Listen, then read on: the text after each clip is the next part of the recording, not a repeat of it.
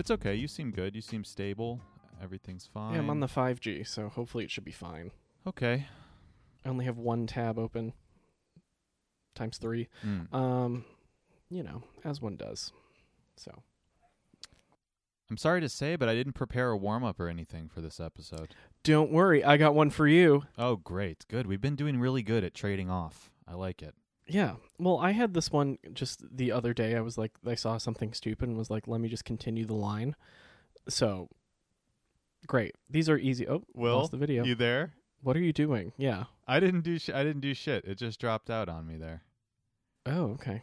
I'm confused. All right. So the first one is ghosts and hauntings. For your hot takes. Interesting.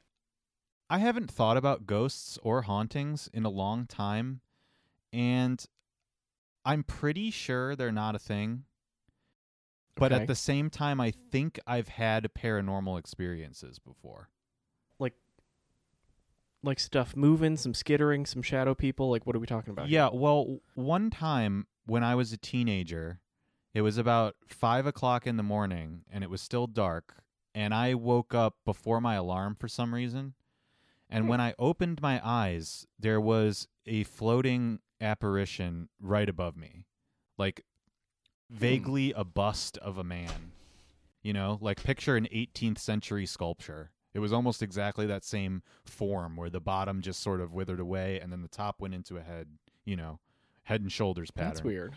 But I couldn't make out any features or whatever, and it had a presence. It felt like it was alive. And it scared me so bad that I just shut my eyes and didn't open them again until I let my alarm go and my dad came in to wake me up and turned on the light because I was going to be late for school.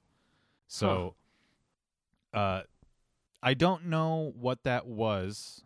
The vibe of it was very frightening. Didn't but you at the also same used to time, sleepwalk? So that Yeah. seems like a night terror. So, I used to sleepwalk a lot at that time, and I've heard since that things like that can be explained as like residual images from dreams can sort of hang in your mind for a split second when you wake up and appear like that. So I'm thinking that's what it was. But I don't know. I felt at the time that it had malicious intent, and I didn't like it. I also felt like the house I lived in at that time was a little bit haunted too.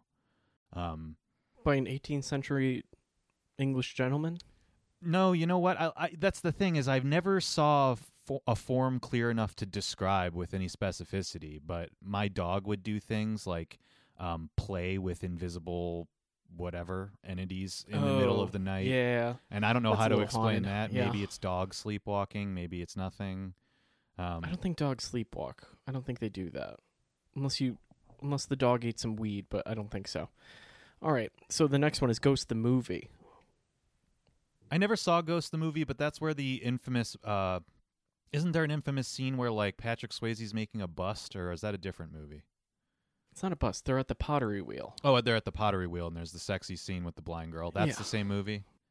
Yeah. Okay, that's the only thing I know about it. Okay. All right, fine. So it's kind of in alphabetical order. So OnlyFans / sales on OnlyFans. I'm not sure what you mean by sales on OnlyFans. All of OnlyFans is sold. Yes, but like when people are like, this week only, join for $5, usually $10. Oh, you're like, your whatever. prostitution is on a markdown. I'm like, I don't understand That's it. fine. That's just a sleazy sales tactic. It's the same thing that Planet Fitness does at New Year's. So I don't have a problem with the sales on OnlyFans.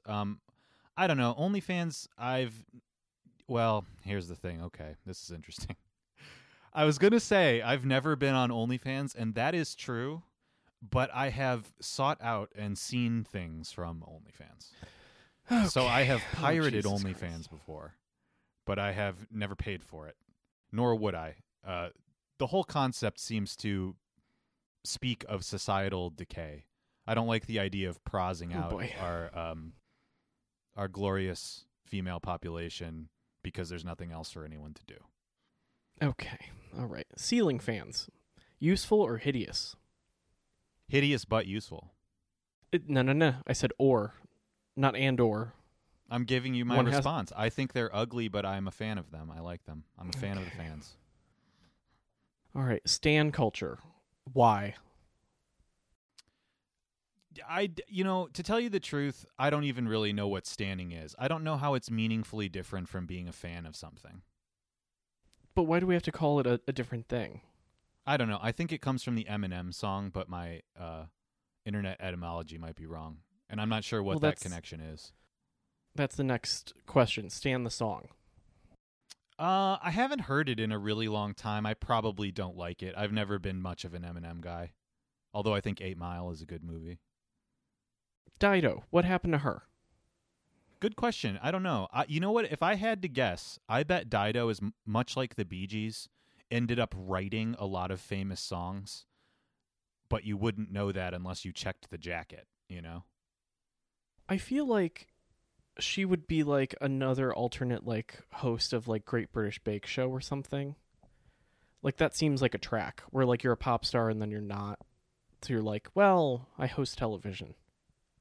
Yeah, but I think like you have British, to be a bigger The Voice celebrity or something. than Dido ever was for that to make I guess sense. that's yeah. Is Dido British, All by the right. way? I don't even know. Yeah. Oh, okay. English, yeah. Do or Dine, Do or Dive. I only ever went to Do or Dine once. I didn't care for it that much. It wasn't bad, but didn't live up to the hype. Dr. Pepper Frog Legs is weird and not good. Yeah. Do or Dive, I also didn't like. It felt very much like a chain of dive bars, which it is. Which it kind of is, yeah. I mean, it's not that, but usually they don't look that much like a Chili's. Yeah, it was incredibly inauthentic, my experience. So, yeah. Diving, as in scuba. Never done it, but I would love to. I like to snorkel. I've snorkeled before. I would never do the scuba diving where you go into a cave, though. That seems really, really dangerous. Yeah, that's how people die. Or get trapped in a movie, like, what is it, The Deep or whatever, they get sucked in. And then what is a wetsuit? You're asking me to describe what a wetsuit is. Yeah, I don't understand how it works. I mean, it's like, okay, I'm just going to completely go out of my ass here, but I'm pretty sure what a wetsuit is just a special fabric that repels water from one side and not from the other, and it also insulates you and keeps you warm. But like people pee in them, and I don't get it. I'm like, why? Yeah, because it keeps warm in and it keeps cold out. It's just like That's a so winter disgusting. jacket, but for underwater. You could think about it. Yeah, but that no way. one's like pissing in snow pants. Yeah, but you're in the water, you know? Yeah, it doesn't make it better. I don't Could know. say the same thing for the snow pants. Also, how do you know that? People on climbing Mount Everest might piss their pants. You have no idea. Astronauts, they piss their pants, I think. They have diapers. Yeah. I don't think. Well, I take that back. Maybe the mountain The climbers have ocean diapers, is but that your seems diaper. It's an aqua diaper. Oh boy. And then the last one is Japandi. Would you like an explanation of what this is? Yeah, please explain. Is that a character? No, it's a hybridization of Japanese and Scandinavian home design. Oh, that sounds like it could be good, but I honestly feel like the Scandinavian portion of it's just bringing down the already perfect Japanese design. What they're saying is like, well, we got some bamboo, but then we put curves. And I'm like, like it just is like blonde wood and like lines, and you're like, okay, this is a thing. This just seems like IKEA. You're just describing IKEA. Look, Don't make it like a thing. If I'm looking for Japanese curves, I'm going to r/Asians Gone Wild, okay? Okay. Somehow this list of rants blew back in my face of things that I feel terrible about. Oh boy. I mean, there's this other fun rant. Let me share you this beautiful poem, or this beautiful statement. Let's just say this. Dear Art World, with thousands of commercial real estate offices, storefronts, and more sitting empty in buildings, when the worst of COVID has passed, a whole new generation can rent these spaces for way less, open galleries, and start a new art world. You will be the greatest generation. The ball is in your courts. If you build it, they may come. Don't you see? XO. That was just a slam together of a lot of references that don't belong in the same place. And also, I don't like the sentiment of that even at all.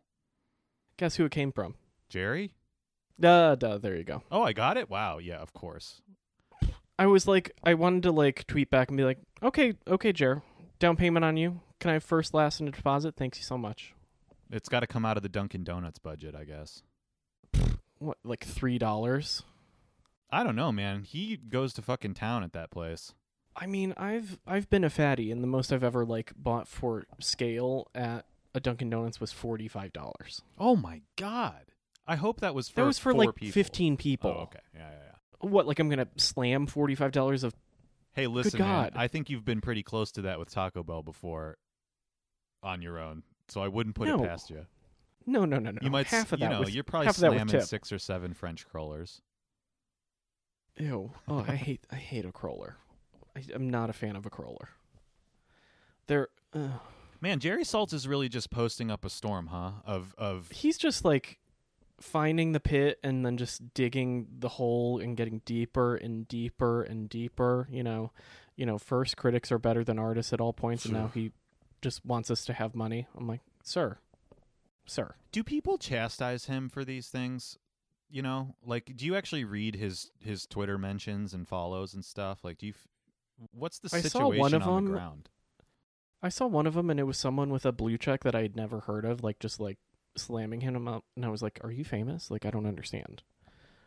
But it was like someone who like does like regional painting. I was like, or like sound-based things. I'm like, of course you sound-based people. Anyone techie has a blue check, and I'm like, I don't. Why? What do you have to do to get a blue check? I'm not sure. I just think you have to have a certain number of followers and then verify your identity to Twitter, like by your driver's license or something. They're just making sure you are who you say you are, and it only applies to people with a certain amount of visibility. I mean, I don't think it really means anything. Like, there's been a lot of inflation over the last 10 years as far as what the blue check means. It used to be important, but now it can just be anybody with a small social media following, I think. Yeah, I feel like back in the day it was like gold, and now it's just like you give it to anybody who's like, hey, I got some followers. Yeah, Like, yeah. It's part of the same exact economy as OnlyFans and what we're doing here. There's no way to succeed in contemporary society except to prostitute yourself as some form of content creator. The blue check How do I get the Green and Lewis account a blue check with no followers and no tweets? You should just figure out how to Photoshop the blue check like into the name. Oh, you can do that. Yeah. You can 100% do that. Jabuki Young White does that every time he gets kicked off for impersonating like the FBI. Oh, okay. I'm not familiar with who that is, unfortunately. The last tweet that got him unblue checked officially was he tweeted as the FBI on MLK Day, just because we killed him doesn't mean we miss him. We don't miss him. Oh, Jesus. And they booted him, and I was like, oh, buddy. He's like 22 years old. I'm like, oh, to be that quick, so young. Oh, how dare you. Hey, give me 1 second. I got to put my sweater on. It's fucking freezing up here. Yeah. I put it on backwards. Yeah, I was gonna say, readers. I'm watching what looks to be like a stage play, like where an actor is trapped in like a giant cloth cube, and it's just not really working out. Yeah. Oh boy. And with that said, welcome to Green and Lewis. R.I.P. Dustin Diamond. Screech, dead at 44. I know. I saw he was only he looked rode hard and put away wet. He looked pushing 60. Yeah, I was actually really surprised to hear that he was only 44. That made me feel old. I was like, wait a minute. When Screech was on TV, he was only a teenager? He was like a real teenager, not like a Mario Lopez teenager. Right. In early 90s fashion, I thought for sure all those people were 32. Most of them were, or at least like 24. I don't know, man. It seemed like a 24-year-old. Yeah, maybe. I bet if we went and looked back, they were younger than you think. I don't know. They're doing Back to the Bell or whatever. No, they're doing the reboot. Of yeah. This. Oh God. Yeah. You know. Oh, it just goes without saying at this point, but our culture is garbage. I mean, really, and it only gets worse every day. Well, is there any new IP? No. I guess not. Truly, no. No. So you had a snow day out there in New York, huh? Everybody got the still day coming off of work. down. Yeah, you're gonna get 22 inches. I heard. I mean, a boy can dream. No, I went and took a drive to my place of business, only to be told by the security guard saying, "Yeah, we're actually closed today." I was like, "You going to tell the people who have to come in?" They were like, "Yeah, they aren't even here. They didn't send the messages yet, I guess. I was like, I'm going to fucking kill somebody. So driving, I've driven in a whiteout. It's happened before. I've done it. I know how to do it. Driving in a whiteout in a city is very weird because you're like, I know what's like 2 blocks away. I just can't see it. This is very strange. So that was a fun new activity that I didn't think I'd ever have to do, but. Mm-hmm. But at the end of the day, it's good. I don't know. So what did you do for your snow day? Well, I napped. Well, that goes without saying. You would have done that anyway. I had to actually do some work and make sure that people got paid. But by the time, like, driving to and from, leaving at 9 o'clock, I didn't really get back here till noon. So that's a 3-hour round tour that would normally take like 45 minutes. Yeah, that sucks. So had to work in nap time. Had to work in some switchy time, and then I was done. I was like, okay, time to cook. Oh, that's nice. So you pulled a half day. You drove around in your car. I did a half day. You slept a little bit. Like, what was I gonna do? What was I gonna do? Go to the studio and be trapped under the snow there? Nothing. No. I was just genuinely curious. I was not chastising you. It sounds like a nice day, honestly. It was. It's fine. It's still coming down, and I'm like, can we just have like 3 days of no mas? Like, just shut it down for 3 days. I would like that. Can we have that? You might get it. You might get your wish. Yeah, I think like one more day potentially. So. Yep. Fingers crossed. It started. I told you on our text message thread that it started to snow here right around the time we were supposed to record. And I thought it was the blizzard coming from New York, but it's an unrelated blizzard that also might hit you guys. So fun. Yeah. So you might get a double whammy. What do you mean blizzards coming from? That's not the way the wind pattern. You know how wind works? I do know how wind works, and I looked at the radar because I'm an old man and I have a radar app. Your storm blew up from the south and is blowing out towards the ocean right now, and my storm blew down from Canada and is blowing towards you right now. Well. So the wind works. It's going in the same direction now, but it started from 2 different polarities. One was north, one was south. So you'll get it again. Well. You'll get your wish of your 3 days off, and that sounds nice. I forgot about where I live now, that there's no such thing as snow days. Ain't nobody here give one single solid fuck about 22 inches of snow or whatever. You're expected to show up. And do your thing and brush off your car and scrape off the ice. I mean, we did shut down the above ground trains today, which, that's rare. usually a sign. Yeah. That's usually the sign we're like, ooh, today's not the day. But as the city usually does, they're like, yeah, around 2 o'clock. I'm like, you know how many people already like went to work at that point? Like, yeah, a lot of people got the same half day you did. They ended up showing up to work and then they were sent home unceremoniously. Around 11 o'clock or whatever. 1-ish. When they're like, ooh, shutting it down. Okay, gotta go. All right, bye-bye. Well, this has been fascinating. Yeah, fascinating weather talk. I don't know. I always love a big New York City blizzard, though. That's like really fun times, and it didn't happen at all last year. Maybe even the year before that. Not a big enough one to shut things down. That's the best. No. This one is like, it was like hard to drive. I was like, ooh, this is rough. But I did also like, I did some day drinking, which means I had 2 beers from the hours of 2 p.m. to 6 p.m. So I don't know if we can count that as day drinking. That's just like I had. Well, it certainly counts as day drinking, but as we know, you napped it off. So. This was pre-nap or post-nap. Post-nap. No. You don't waste the drinking on napping. No. But I miss it, man, because New York is the only city in the world where adults get snow days.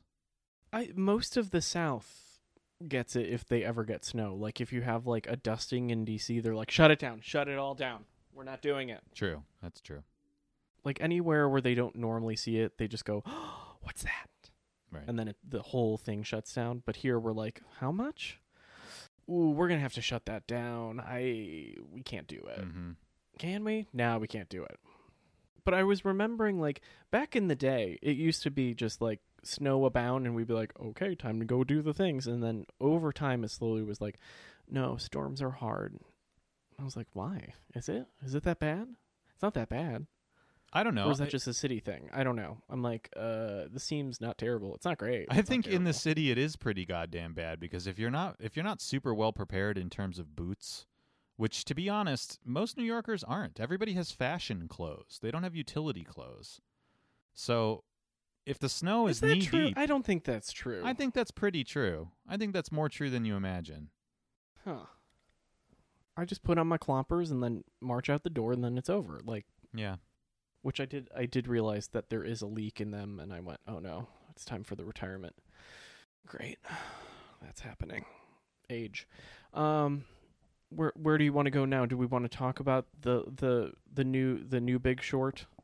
Yeah, we can talk about GameStop for a little while. The only reason I'm hesitant at all to talk about it is at least in my media universe, the podcast and internet reading bubble that I'm in, I feel like I've been GameStopped to death this week. Like, honestly, yeah, I feel like it has been covered by every single podcast I've listened to, whether it's a politics one or a comedy one, or every single person has had something to say about GameStop. So I feel like we're a little late. Does that mean we can skip it? I mean, we can skip it. Here's the only thing I want to say about it, because at this point I was, earlier in the week I was all gung ho. I was like, oh, this will be great. I'll get to, show off a little bit and explain that I know what shorting is and that I knew about this in October, but I paper handed my shares and sold them in December. Why'd you do that? Because because I'm a little bitch and I didn't believe in the cause enough. It's true. I sold them on December 29th. Market. I know. Well, that's the thing. I'm always trying to time the market, man. That's why I'm up 48% this year.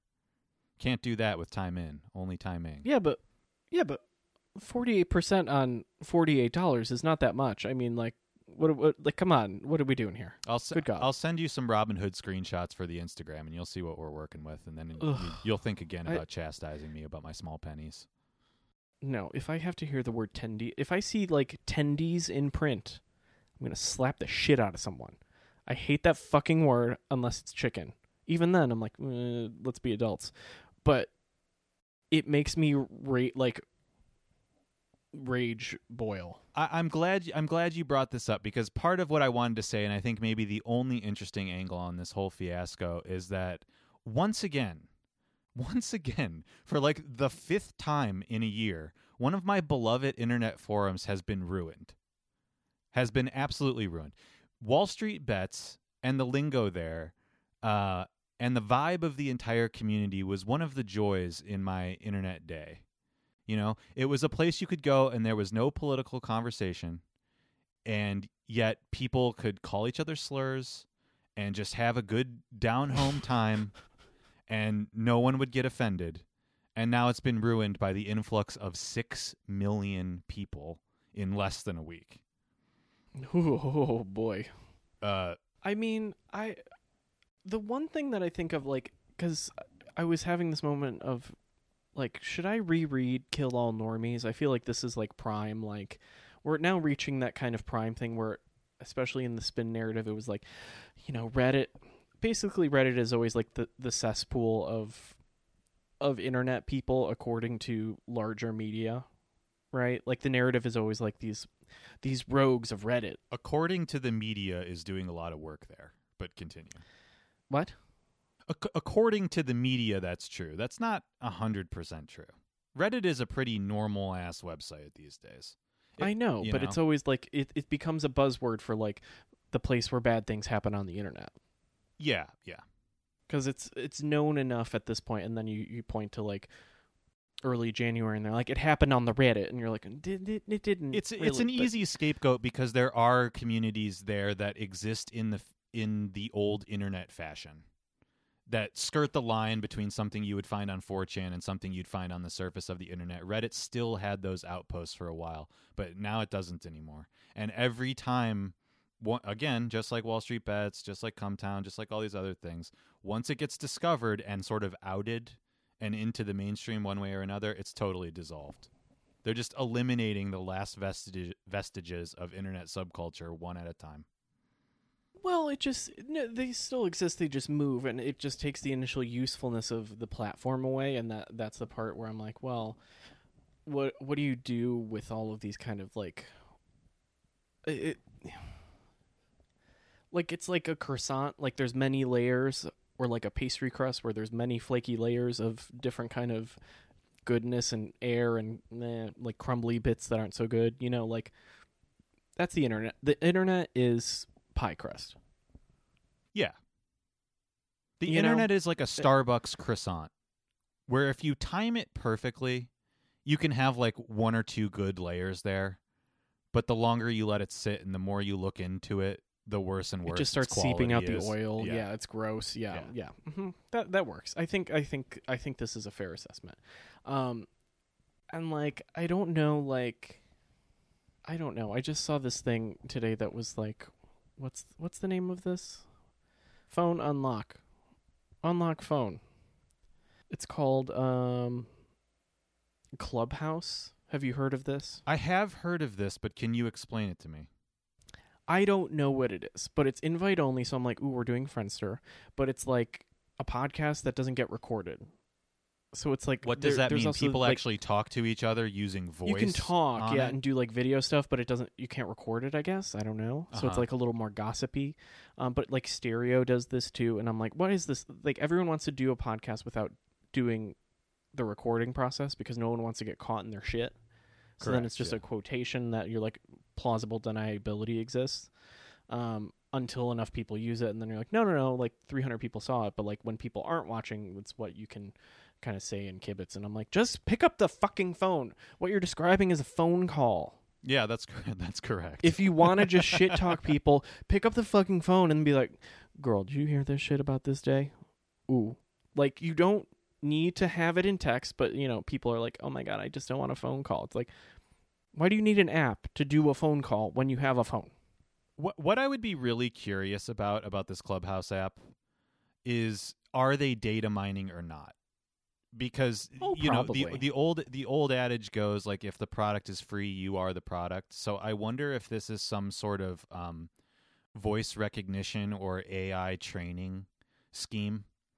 And when you sign up, why would it be invite only, like Raya? You know, like why would it be invite only? Listen, it totally could not be what I'm saying, but that's why I'm curious about this. If they're not, unless go ahead. If they're not data mining and it's just a thing where they're trying to give a select group of people, at least for now, the chance to talk to each other without it being recorded, because that is a big problem with Twitter, with podcasts, with all this stuff. That's how people get canceled, right? Is the fact that it's all record. So if they are legitimately not data mining and they're trying to make a space where you can like sort of communicate without your permanent record being always written, maybe that's good. But if they are data mining and it's just some sort of scheme to make voice recognition better, which I could imagine it being,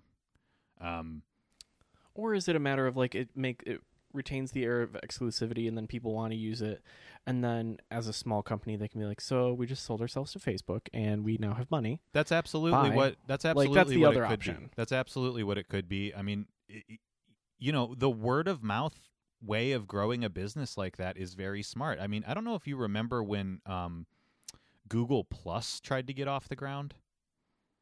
Yeah, the dumpster fire. Yes. It was invite only as well. So was Facebook for a while. So, you know, who knows? Now, here's the other piece of information about Clubhouse that I think I have, although I'm basing this on a single Reddit comment that I read. Don't know for sure, but I think that Eric Weinstein is somehow involved in the development of that app. Who? Eric Weinstein, the IDW guy. He hosts The Portal. Hopefully our listeners will know who I'm talking about. Let me reiterate the question. Who?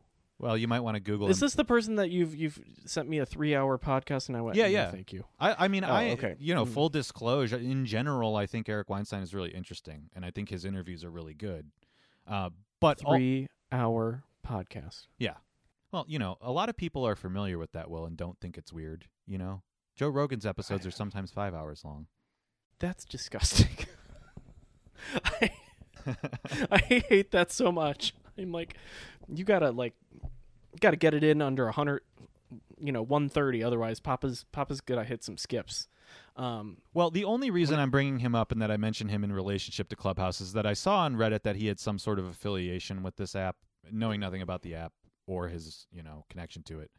But, I think Eric Weinstein's interviews are interesting, but that being said, he is an elitist. He has his own biases. Like, don't at me about Eric Weinstein because he's kind of controversial. But he could be. I think he's a well-intentioned guy, and if he's involved in the app at some high level, I doubt that they're doing any scheming. It seems like it's probably some sort of attempt to avoid cancel culture by making an exclusive club where people don't do that to each other. For a while, I was on his Discord, and that was sort of the ethos there. And I would imagine isn't Discord notoriously like bad about security? I'm not sure. I think they have had breaches and stuff. And yeah. Discord's not a great company anyway. I mean, they just banned the Wall Street Bets Discord for hate speech, even though it was obvious they were doing it because of GameStop. So, well, they're an unscrupulous social media company like anybody else. I mean, I did watch AOC's the Twitch after you declared that the most 2021 sentence ever. I did end up did you watching it. end up sitting through an hour and a half of technical difficulties before it finally got off the ground and wasn't really very interesting anyway? No. I hit tap after, because I'm not doing anything real time. No.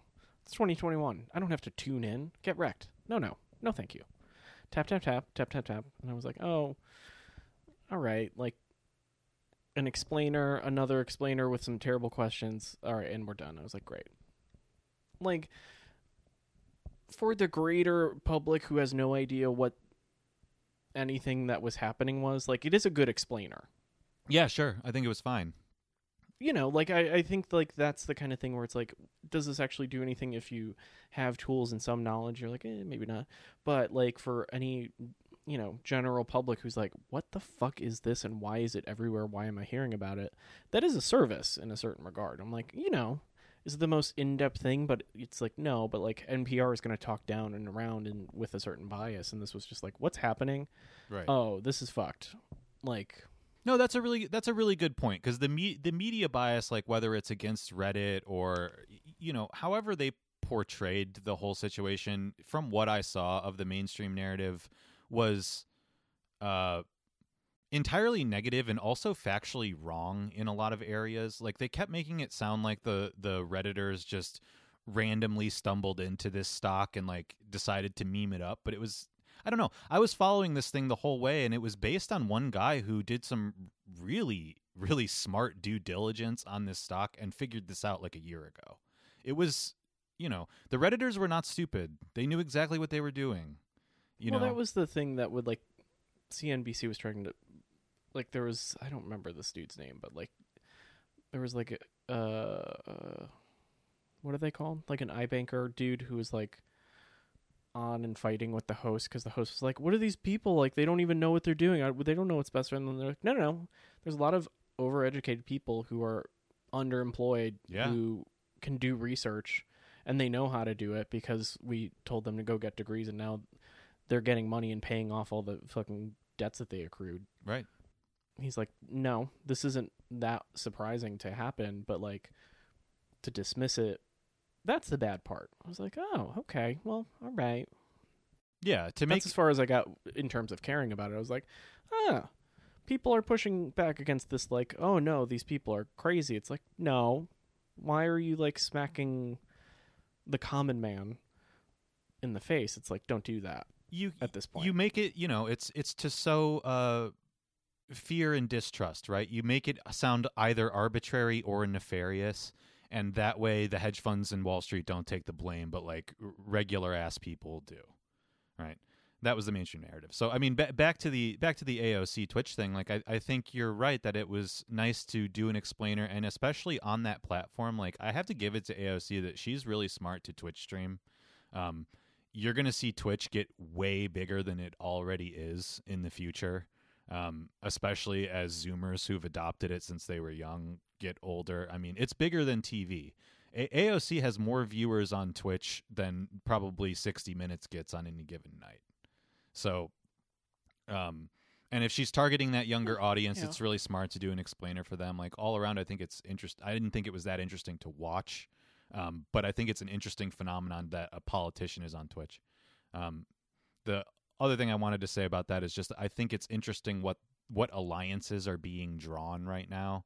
over the GameStop thing, I'm sure you saw the screenshot that was like Rashida Tlaib, AOC, Ted Cruz, like Josh Hawley, like people from all over the spectrum on both sides of the aisle are on the side of the retail investors and not the hedge funds in this case.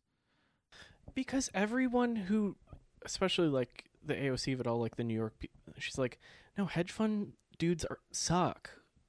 We hate them. like the scourge of Chamber Street is a dude in a fleece vest. Like, we know that. It's not rats.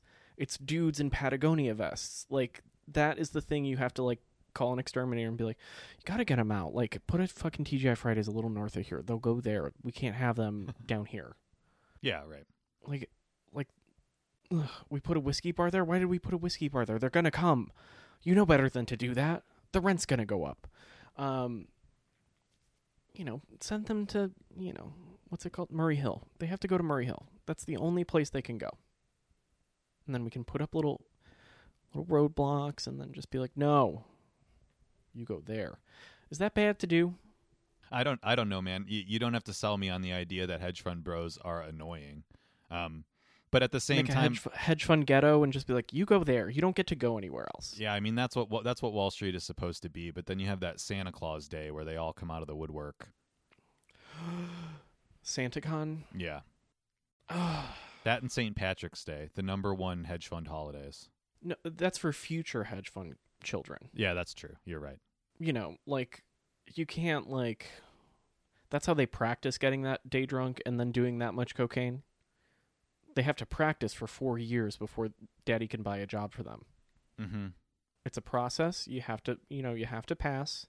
If you only make it to 2 p.m., you're definitely not getting a corner office. You're going to be a junior. That's just how it goes. Let's see. What else is on the docket of things? I feel like the past week was a very long one, and I don't know, how to even, hold on. What was the other... Oh, the Walker Arts Center unionized. And got a shout out from Ilhan Omar on Twitter, and I went, okay, wow, okay. That's the thing. The Lincoln Project co-founder was grooming young boys. I was like, well, there you go. The gays are terrible. Jesus Christ, the Lincoln Project. What the fuck? I can't even. A bunch of Amazon workers in Alabama are voting on unionization, too. Which I hope actually happens. That would be a big deal. Do you think it'll happen? I feel like it won't happen. I don't know. Well, I don't know. I think it'll probably happen, but I saw some... I don't know. I saw some really discouraging things through... There's been a lot of unionization efforts that are going on, but in a weird way, they're disconnected from class politics. Like, people are unionizing and making demands about, diversity training, but not making demands about, salary requirements and stuff.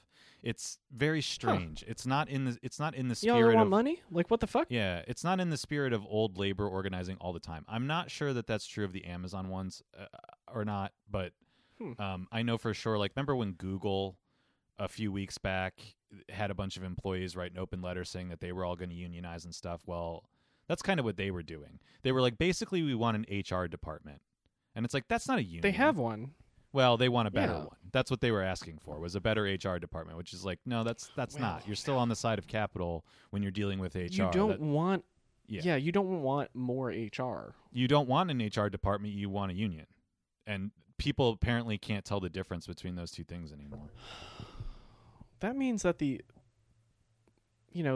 world of HR has sold itself as being has done a good job of selling itself in terms of being on the side of employees, so...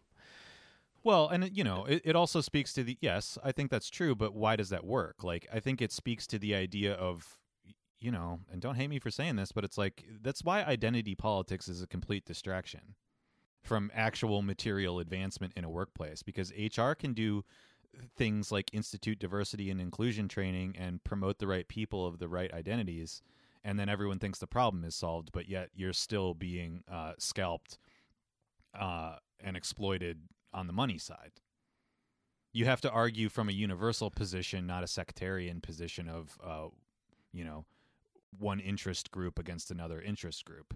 HR does a really good job of promoting that because it divides a labor force. Well, the other thing too, HR has a stranglehold on all sorts of like benefits and like the administration of them. When if you actually like know a little bit, you can kind of do it yourself. So like when you act as like the person to go to for help in times of need, that softens the image of like, we're here for you, or you know, it rounds that square of being for the worker, but it's like this is mitigation of risk on the company's behalf at all times. No, I think you're right. It's a very subtle form of gaslighting. Basically, it's such an overused term, but that's what it is. Like a very nice and effective HR person doesn't seem like they're on the side of capital, but they are. Yeah, at the end of the day, you're always like covering your own ass. And, you know, it's just what you do. It's designed to get you in the habit of being a Karen, basically. You don't engage in politics as a game of power. You are always complaining to a manager or an HR person and saying, fix this, fix this, fix this. When really, if you banded together on your own as an organized group of labor, you wouldn't have to complain to anybody. You would actually exercise your power by withholding your labor. That's how that's supposed to work. But we don't do that anymore, so... did you have something else on your list? I went on that little jag. Oh, did you read the rise of bad figurative painting or no? Yeah. I actually really wanted to talk about that if you're down. Yeah, I mean, once I finally like finished it, I sent it without fully like finishing the article, and then I finally did. I have to stop you and just say, for the listener, if you haven't read this article, it's not very in the long. Spectator, it is maybe a page and a half double spaced. This is not a long article at all. That's why I skimmed a couple and went, let me just send this off, and then I finished it, and I was like, well, was that even worth sending? I don't even know. But, like, I kind of don't get the, like, problem. I feel like there was never a point other than just, singling out a couple people to be like, fuck them. And I'm like, okay. Well. Yeah, let's lay this. I mean, let's be clear about what we're talking about. The article's called The Rise of Bad Figurative Painting. It's by a guy named Dean Kissick, who I've never heard of. Really? No, is he well known? Yeah. Oh, okay. Well, and the article is in The Spectator if anybody wants to read it. Now, I basically agree. What is The Spectator? Is that English? That has to be English. Maybe. I'm not really sure. It just seems like one of these new media publications that popped up, like Vox or something. But I have no idea what its bent is. And I don't encounter articles from it organically. It's only if you send it to me or something. They don't pop this was up from on the my feed. Google, so I was like, oh, boy. Oh, no, this was on someone's, like, Instagram thing. It was like, hey. So there was some shady posting of this around a couple days ago. But this article basically tries to draw a parallel between the zombie formalism of like 6 or 7 years ago and what this guy calls zombie figuration now, which is such a loose category that it lost me from the beginning because he mentioned so many artists that are to me so distinct that I have a hard time with the umbrella category of zombie figuration. Like zombie formalism from almost a decade ago made a lot of sense. You could find a lot of formal similarity there and age similarity there amongst those artists. But here he's talking about like people as diverse as like Dana Schutz, but also like Matthew Wong, but Eddie Martinez, also Jonas like Wood, Eddie Martinez, but also Emily May Smith. I mean, I don't think that those four artists right there have that much in common. So I'm not really sure why it's so scattershot. But what's interesting is that like I appreciated this guy's like verve and anger in the article. I could tell he was really frustrated by what's going on in contemporary art and painting, which I'm sympathetic to. But I feel that he is not a great thinker nor a great writer, and that he never made an effort enough to actually ask why is this happening? Why are we seeing contentless figuration that is branded for social media become the number one thing in the art world? He gets mad that it exists, but never tries to get to the material cause of why that might be. Well, this is the sentence that is, I think, the hypothesis and the solution all in one sentence, which you can't do. Such styly such quirky, esoteric mashups feel less like stylistic innovations and more like branding exercises reflecting a present in which one's ability to market oneself is more important than mastering a craft or coming up with fresh ideas. That is the thesis statement, but I just want to make clear for the listeners that maybe haven't read this that that's not fully explored. The article actually sounds a lot like this podcast where we just complain about things and very rarely get scratched more than the surface of a topic. Well, we're inspiring research. Go look it up. But I mean, when you have to use a sentence figurative pain or go burr from a meme from a year ago, get wrecked. Like, that's not good. That's not a good idea. But, like, you know, you can think of other people besides, like, Julie Curtis and Emily May Smith. I'm like, well... I mean, I've never really seen anyone paint broom people. Like, those were, like, they're always weird. But they are instantly branded, like, you know. But the teeth paintings, I think, were the weirdest things. You remember the teeth frame paintings? Like, those are the weirdest things. I think they are odd. I guess they are very, like, quick, though. Yeah, I don't know what weird means. I mean, I think that they are meant to sign that they are weird, but they're not actually weird. I mean, they're not uncomfortable in any way. Like, in the way when you take him, love him or hate him, when you look at a Philip Guston and it looks like a KKK guy, that's weird and uncomfortable. It is a KKK. What? And it's a KKK guy and he's smoking a cigarette, but it's also like then there's one next to it that looks like Richard Nixon. You're like, what is going on here? You actually have to spend time with that and figure out, like, what is he trying to get at? Are these paintings racist? Are they anti-racist? Like, what is the point he's making here? And it takes time. And I'm not even sure I could answer the question. I don't think anybody could. And especially... Well, let me get to this next point, just to throw it out there. So this is maybe the kernel of, like, the cause of the rant of this article is today's bad figurative painting is inoffensive by nature, unambitious in technique, and dreadfully earnest, and it's this total inoffensiveness and lack of ambition or edge that makes it so frustrating and, for me, dispiriting. Like, that's the part where I'm like, I think, like, this is maybe like an old, like a Gen Xer, like, going like, why are these so fucking earnest? And I'm like, well, I can kind of side with that, like, but, like... Well, the thing is, I think his criticism that they're overly earnest and at the same time superficial is a little at odds. Like, I don't buy that argument. I don't think that these paintings are very earnest. I think most of these artists are subconsciously very cynical. I think they might present themselves in interviews and stuff as being, like, straightforward and earnest, but, like, ultimately, at the end of the day, they're just deluded kind of dum-dums that don't realize that there's a difference between marketing and branding and actual content. Like, they don't understand the formal meaning of content. They only understand it in the social media sense. And it makes them seem earnest, but it's just that they're stupid.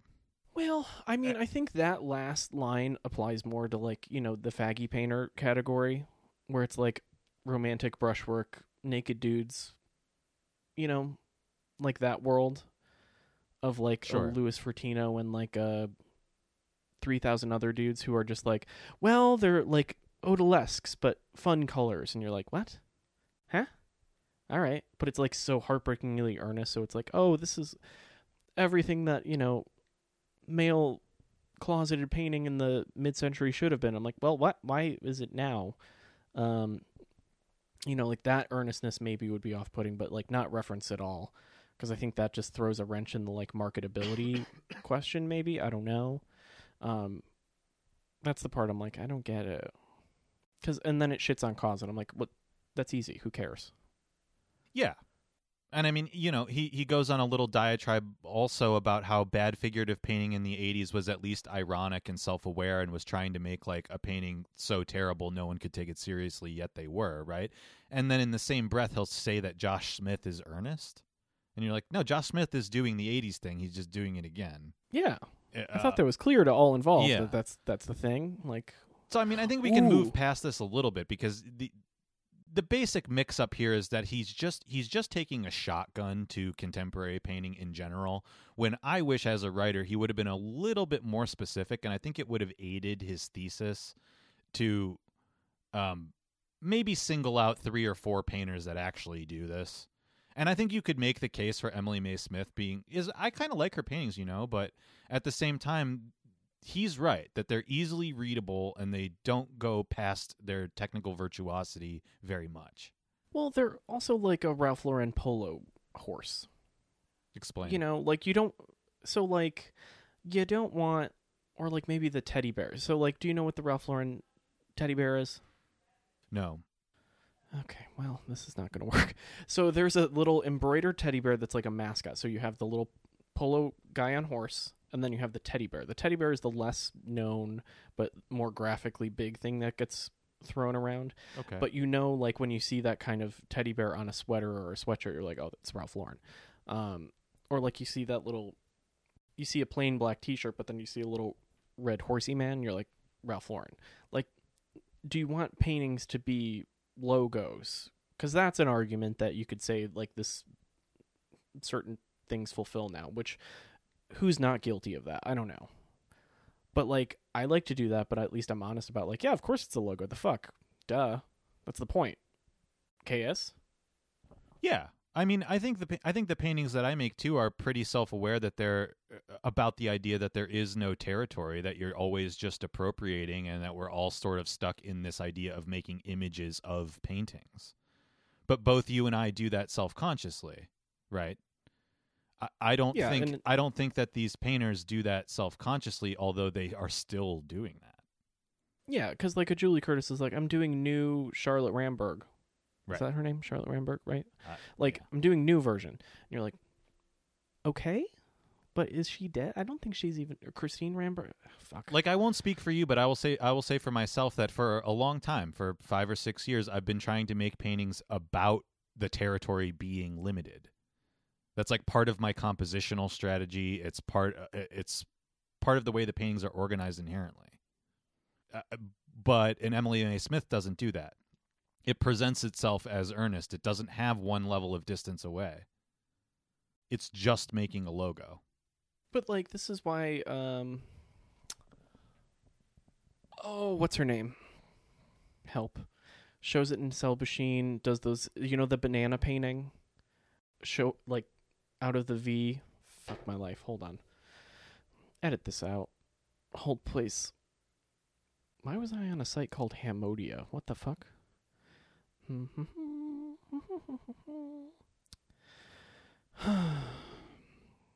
Sometimes I wish I had a memory, but I don't have it. Alice Tippett. Yeah. Like, those actually fit that criteria of, like, a logo and a thing, but also with the level of remove that there's a little fun little joke. I think a little closer to. Because they're a little funny. Yeah, sure. I mean, Will, there's plenty of artists that do this. Yeah. So it's hard to write off like contemporary figuration in general as all garbage, Yeah, no. That's not. Yeah, I'm just saying in terms of the gate of this particular article, the gate that this article has proposed is a little not so good.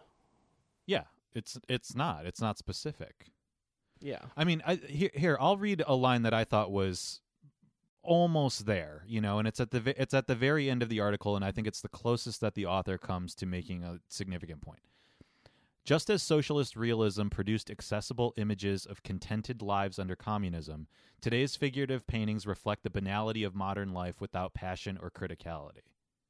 What's interesting about that as a line to me is like, okay, you've made this connection between socialist realism and contemporary painting, right? What would we call that? This guy needs to read some Mark Fisher, because the answer is capitalist realism, right? Like, you could start to examine, and this is obviously just like, my bent or a perspective on it, but it's like you could start to examine this from another angle, which is what are the material conditions that are setting up the marketing and branding as the prominent thing. And instead, he just complains about it. Yeah, I don't think that's the role of a good yeah. critic. Like, you can complain about it, but there's a difference between just being aggressive and being sort of pithy. Yeah, and like maybe like putting pithy into an, let's say 700-word essay in quotation marks, like maybe that's not the role of, you know, a Jerry Saltz Gold Star critic who's making more work than the artist, you know?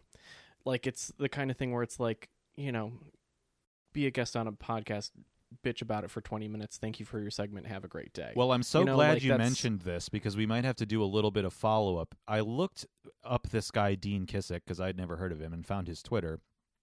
Apparently, he did a podcast with The Spectator about this article that I would really like to listen to. I haven't had a chance to yet. But I'd be curious if he has more to say about it. Huh. Because the basic point is he's making, even though he won't come out and say it, is basically that, like, art is dead. This is really depressing. I mean, we talked about this at the beginning of the podcast. Like, our culture has nothing to offer us. It's just doing what did you say the Saved by the Bell sequel was? Just a reboot? What was it called? Yeah, the you know, Back to the Bell or whatever. Sure. That's all we're doing. I don't know what it's called. That's all we're doing in painting too. You know. Yeah. I mean, but to throw Dana Schutz in there is wrong. Although latter-day Dana Schutz is not as good as she used to be, you know. Pretty good. Like, to fetch about the elevator painting, I'm like, no, that's a really good paint. Like, but all the elevator ones are, like, especially the, like, Solange beating up Jay-Z. That's one of the better paintings of the last 10 years. You know, perhaps. I mean, I think Dana Schutz can get away with a lot because she defined herself as a very imaginative sort of history painter in her younger years. So I'm willing to give her a lot of leash when it comes to this choice of subject matter. Who cares about the elevator paintings, really? Because selecting that event was not a good curatorial move on her part. Trump descending the escalator is a better one. Oh, there's that one, yeah. You know, and I get where this author is coming from in this essay, because it's like, you know, maybe instead of picking the on-the-nose one, like Trump descending the escalator, maybe you should pick something more controversial, which she did, Emmett Till. And then everyone comes after her. There's another reason why people don't do these things anymore, because you can't have a marketable career. You can't have a career and be controversial at the same time. You couldn't be Robert Mapplethorpe today, because that would require too much risk-taking. Well, that would make you get an OnlyFans, because you'd be censored by Instagram, so you'd have to put the content some way, or you'd just get Twitter. That would then point to the OnlyFans so you can make money. How interesting would that be if there was a contemporary photographer that had an Instagram that couldn't support their feed, and so they had to move to OnlyFans, and they did that? I'm really surprised nobody has marketed this yet. But again, we're talking about marketing. We're not talking about good art. Yeah. As a conceptual project about marketing, you could probably make that work, but that's what Caroline Calloway does. She's just not in the art world. You know? So, like, I think that when the history of this moment gets written, we're not going to be talking about people that show a Gagosian. I've talked about this in the past, too. Like, the separation between what actual art is happening right now and what gallery art is are very different things. I don't know. I think to tie it even back in further, and maybe I'm reaching a little bit, but things like the GameStop situation and Wall Street Bets are better outsider art than anything anybody at Gagosian is making. Well, they say more and have more content. Yeah, and the funny part is, like, what this kind of, like, weird market manipulation is actually just what happens in art world with auction pricing, and how people get, like, little guys get fucked along the way. And that's happened for at least since the 80s. Because, like, do you know who Martha Diamond is? Yeah, she has that show Magenta Plains now. Mm-hmm. So in the 80s, do you know what those paintings look like I mean, I guess the show up now is a show of Martha Diamond paintings. Yeah, I'm aware of them. She was hot shit. Like, great, like, booming market, slinging those little city paintings left and right. And then the 90s come, and then everyone just tanks her market and sells all of them. And then she's just, like, without a career for 30 years. Right. And now, you know, since 2010, like, or before then, 2007, let's just say, the Rivington Arms era and the Guild and Grayskull era of, like, big boom, and even bigger bust of an entire generation of people who have to buy back works at auction so they don't, fully have a non-career after that. Like, that happens a little more often in this world. Of course, but I think the key thing to keep in mind is, how do you make a painting that describes that? How do you make a painting about complex financial maneuvers fucking people over? You kind of can't do that. Isn't that what a Julie Moretu is? I'm just kidding. I mean, you know what? Those paintings are didactic. I think they're like over polished. I think Julie Moretu has a lot of issues, but I think when she first started, her idea of sort of diagramming capital markets basically was not a bad one, and it was well visualized for its time, but that just doesn't hold up. I mean, that is not a painting. A painting of the flow of capital is not as dynamic as the actual events itself. It's not as exciting or fun or compelling as the GameStop fiasco is. Well, at that point, you just become a court painter. Yeah, you're just a court you painter. get Goldman Sachs buying the picture. Right. Like your teeth are dulled by any acceptance of that. Yeah. And it really makes me wonder if it's, is it possible to make a compelling painting anymore? The answer might be no. I mean, technology and society may have just simply outpaced the medium. I never thought I would say that, because I think painting is a pretty malleable thing. I think you can do a lot with it that still hasn't been done, but we aren't tapping that.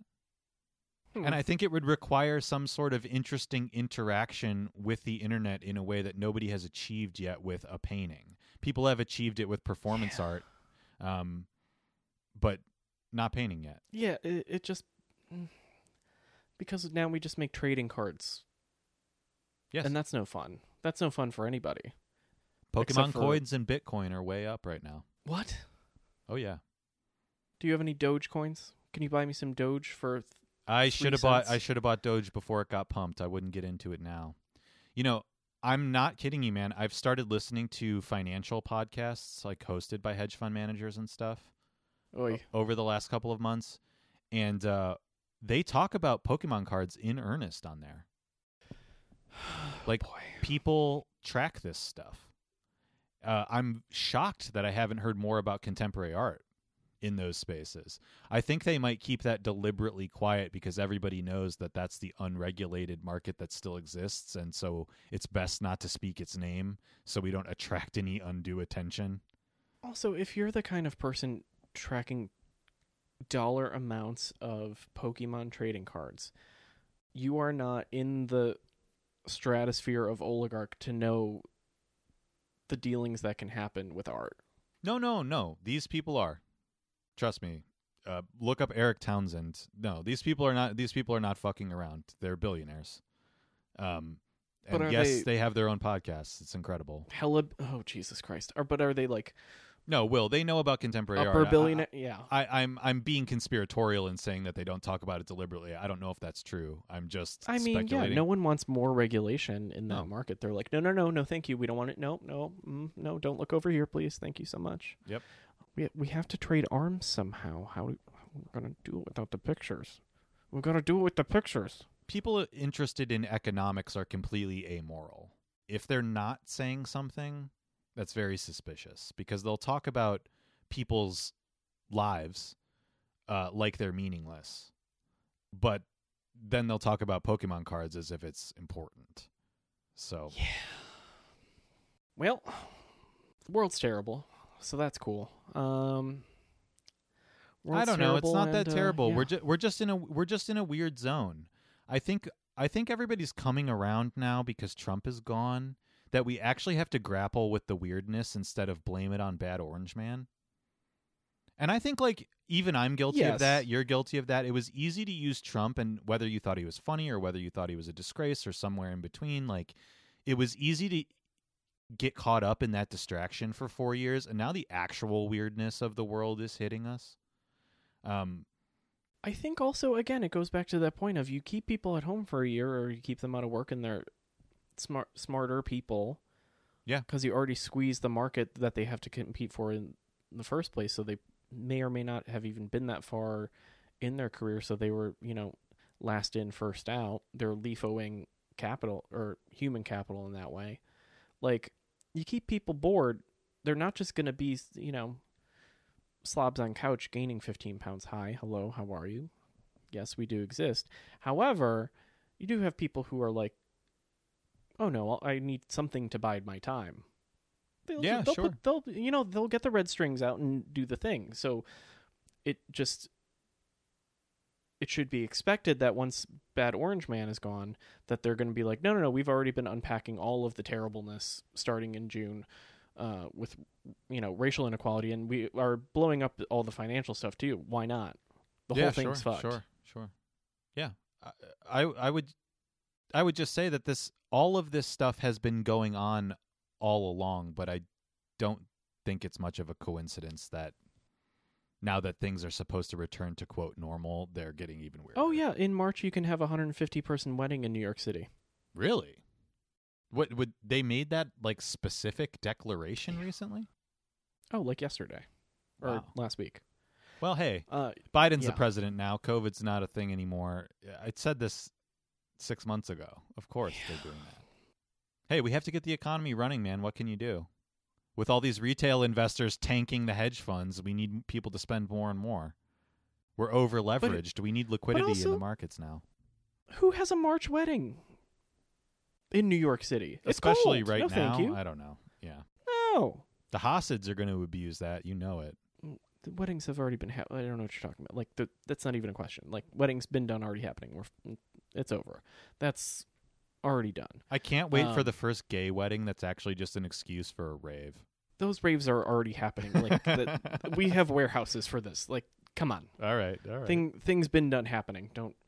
Don't you worry. Have an empty place. The gays will fill it. Take that how you will. Yeah. All right. You want to move on? Yes, I have to pee desperately. Okay. Someone follow the Twitter. Maybe I'll follow back with it. Who knows? Come on, social media manager, pump those numbers up. Those are rookie numbers. You're still sitting at 0. It's been weeks.